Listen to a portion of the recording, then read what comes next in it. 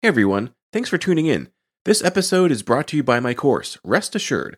If you've been struggling with falling asleep, or staying asleep, or just not waking up feeling well rested, you've come to the right place. Cognitive behavioral therapy for insomnia, or CBTI, is the gold standard intervention in the management of insomnia. Rest Assured is a digital course that walks you through CBTI, step by step, with everything you need to succeed.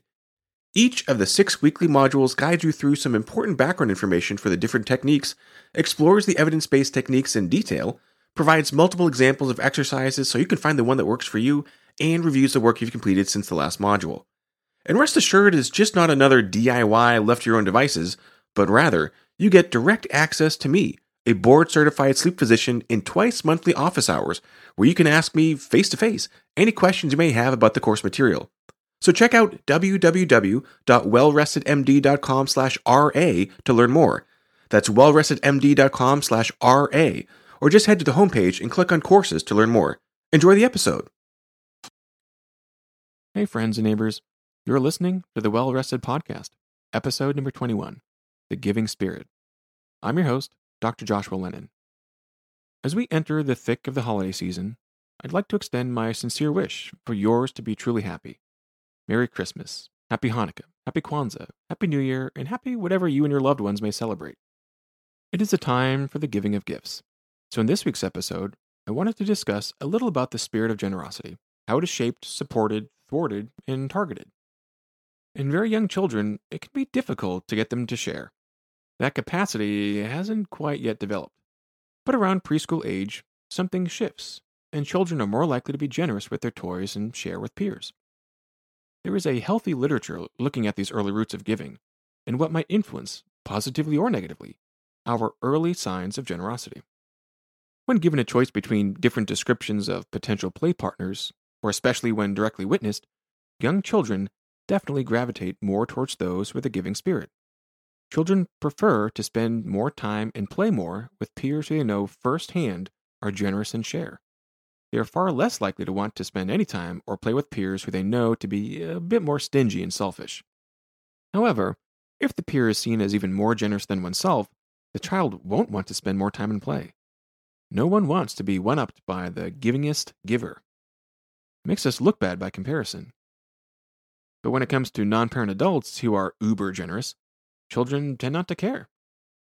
It's as if the adults are part of a totally different category, and there is no use in social comparison of generosity level, so the kids don't care. Other studies demonstrate that the degree of generosity shown by preschool children is most proportional to the anticipated rewards, meaning children who do not expect to feel good about sharing and giving don't give. And those who do expect all the feels from being generous are more likely to actually give. Other interesting factors that affect a child's generosity include group size. The smaller the group, the more likely children are to be generous, and the larger the group, the lower the generosity. This influence doesn't mature out of us as adults either. We're more likely to share with the small number of neighbors on the block than to be willing to part with the same value that would go toward taxes supporting the benefits of 300 million fellow Americans. No matter the group size, increased contact from collaboration should help, right? In fact, after children work together to solve a problem, this does increase group cohesion. After collaboration, children are more willing to give up an advantageous distribution for the sake of equity among the collaborating group. They are more generous with their peers. On the other hand, they are less willing to accept any generosity unless it is equitable. They are more likely to reject a disadvantage allocation and get nothing if they know that someone else is getting more. Just like a monkey would love to get a free cucumber, unless of course she sees a different monkey getting a free grape. That's not fair. So she'll hurl the cucumber back, insulted by the generous gift of free food she perfectly accepted before, now that she knows that some other monkey is getting something even better. And just like adults, children are much less likely to be generous with peers that don't necessarily share the same interests. If little Johnny loves trucks and little Mary is into dinosaurs, she's likely to get the short end of the stick compared to little Howie, who shares Johnny's love of all things trucks. The more similar another seems to us, the more we are likely to share. The more other they seem, the lower our generosity, a theme that we'll see come up again and again. Take, for example, oxytocin. It's sometimes called the love hormone or cuddle hormone, as it's released during orgasm or breastfeeding. It's meant to solidify and strengthen a bond between lovers or between a mother and her baby. When dosed with exogenous oxytocin from a nasal inhaler, compared to an inhaled placebo, adults are much more likely to be generous, but only to their preferred in-group, primarily close friends and family. Oxytocin actually has the opposite effect for out-group members. When given the love hormone, you are actually much less likely to be generous to anyone who's an other, a casual acquaintance, a stranger, and especially less generous to anyone seen as an adversary. It is not just sniffing oxytocin that has this effect. When young girls play a classic economics game called the Dictator's Game, the level of oxytocin measured in their saliva is the clue to knowing their generosity. If the girl is playing with a friend, salivary oxytocin rises and she's very generous. If she's playing with anyone else, there are still elevations in salivary oxytocin, but she becomes more stingy and less likely to share. It's like oxytocin, the supposed love hormone, only reinforces the inness of the in-group and the outness of the outgroup. This is shown to be the case with individuals' attitudes about different racial and ethnic groups. The greater the otherness, the higher the oxytocin and the worse the attitude. Or by giving exogenous oxytocin in a spray, it increases the otherness of anyone seen as being outside the preferred in-group. In general, this phenomenon is known as social discounting. The closer you are to someone, by age, gender, or other demographics, interests, life stage, or life experience, the higher the likelihood of generosity.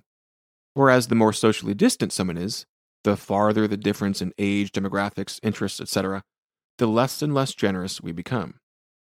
There are certainly a lot of factors that will influence any given person's sense of generosity, both personal and situational. An interesting study looked at children from across the globe to try to measure the strength of many of these influences. What they found is that only about 20% of the variance in children's generosity could be explained by these 5 factors: age, gender, socioeconomic status, culture, whether individualistic or collectivist, and some social cognitive mechanisms. So most of the influence on someone's generosity is not big picture, unmodifiable things, or things that one has no control over. Rather, most of what will make a person more generous or less giving is personal experience, not where you grew up or your family status. This leaves a lot of room for personal growth. For example, whether someone acts generously or not may depend a lot on expectations for the future. Research studies have shown that if someone expects to be dealing soon with someone who is generous, they themselves will start acting more generous as well, regardless of whether that expectation comes to fruition. The situation influences expectations. We are less generous if there is a short time horizon, possibly due to the perception of limited opportunities for getting the favor returned. But with longer time horizons, we are more generous. And the greater the availability of resources, the more generous. But when the drought hits, generosity plummets, again, likely due to the perception of low chance of reciprocity given the stark situation. Other studies show that when a consistently selfish player in some of these economics games encounters a more generous player, just that exposure is enough to start increasing cooperation and generosity among the previously selfish. Simple exposure to the generous plants a seed of generosity. In fact, separate studies have demonstrated that when someone is on the receiving end of generosity, they are much more likely to pay it forward. One of the best predictors of being generous is having been the recipient of someone else's generosity. The caveat is, when a player observes someone being generous to a third party, only witnessed generosity and not experiencing it firsthand, that actually increases selfishness, like retribution for not reaping the benefits of someone else's generosity. It may be better to give than receive, but it is far worse to see giving and receiving without direct involvement on either side of that transaction. Our perception of the recipient heavily influences generosity. Specifically, the characteristics or history of the recipient do not matter as much as whether or not the characteristics or history are seen as mutable or changeable. For example, if you see someone driving too fast, swerving between lanes, near-miss accidents left and right, you might be disinclined to be generous with them if the assumption is aggressive person, bad driver. These are the essential qualities of that person. On the other hand, if you're told that his wife is having twins and her water just broke and he's rushing to get to the hospital, his driving actions seem situational and not the result of some immutable personal quality, and generosity increases.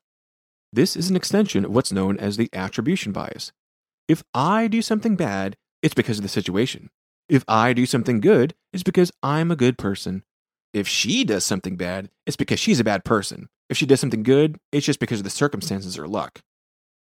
We are more generous when good actions are seen as essential qualities of the recipient, and bad actions are just the result of circumstance.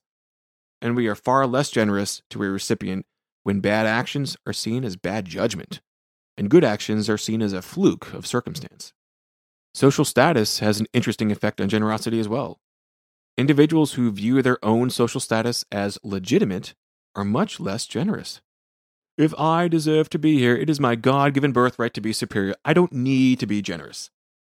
However, if someone views their social status as illegitimate or shaky and potentially under threat, generosity increases, likely as a tool to quell objections to any inequality.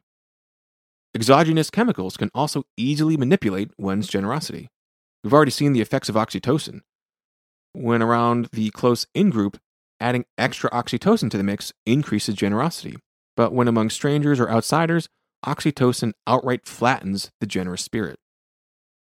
One randomized controlled trial looked at giving a dopamine boost. Participants either received a dopamine agonist, which is a molecule that tricks your brain into thinking it just got a hit of dopamine, or a placebo. Dopamine is primarily a reward hormone, and is one way the brain reinforces a particular action or experience. In overdrive, it can lead to addiction. So the assumption was that there would be a perception of higher reward from being generous, and that would be reinforced, leading to greater and greater generosity. What they saw was quite the opposite, in fact. The researchers saw that individuals were actually far less generous under the influence of dopamine.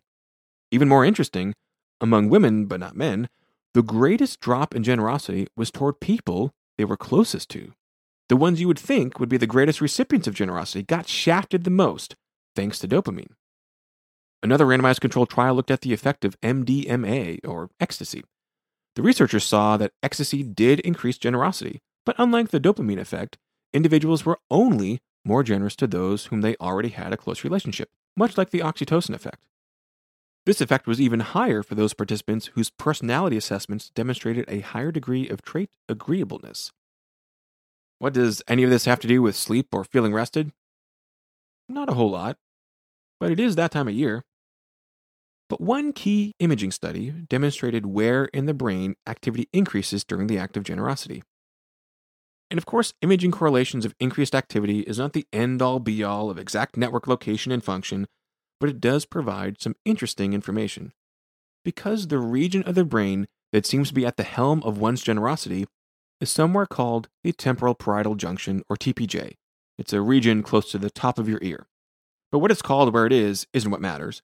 What matters is what else that region does. The TPJ is also highly active during dreaming, specifically when thinking or dreaming in regards to social emotional processing. And the more active the TPJ is during dreaming, the better we are able to remember our dreams, and the more effective our emotional processing during dreaming. More TPJ action equals more fear extinction with less emotional reaction and more emotionally processed response. So does generosity affect dreaming? I don't know. Does dreaming affect generosity? I don't know that either. But it would be reasonable to propose that strengthening the action of the TPJ by facilitating higher quality dreaming, for example, avoiding the pitfall of sleep apnea and nightmares as discussed in episode 19, that higher quality dreaming without interference may influence generosity. And one could equally argue that there may be an impact on emotional processing efficacy of dreams based on one's generosity level. These associations have not been pursued, but the co-location in the brain of these two activities is very interesting and worthy of further exploration. Check out wellrestedmd.com for more information and updates, and have a wonderful holiday season. May your days and nights be filled generously with sweet dreams. Thanks for listening.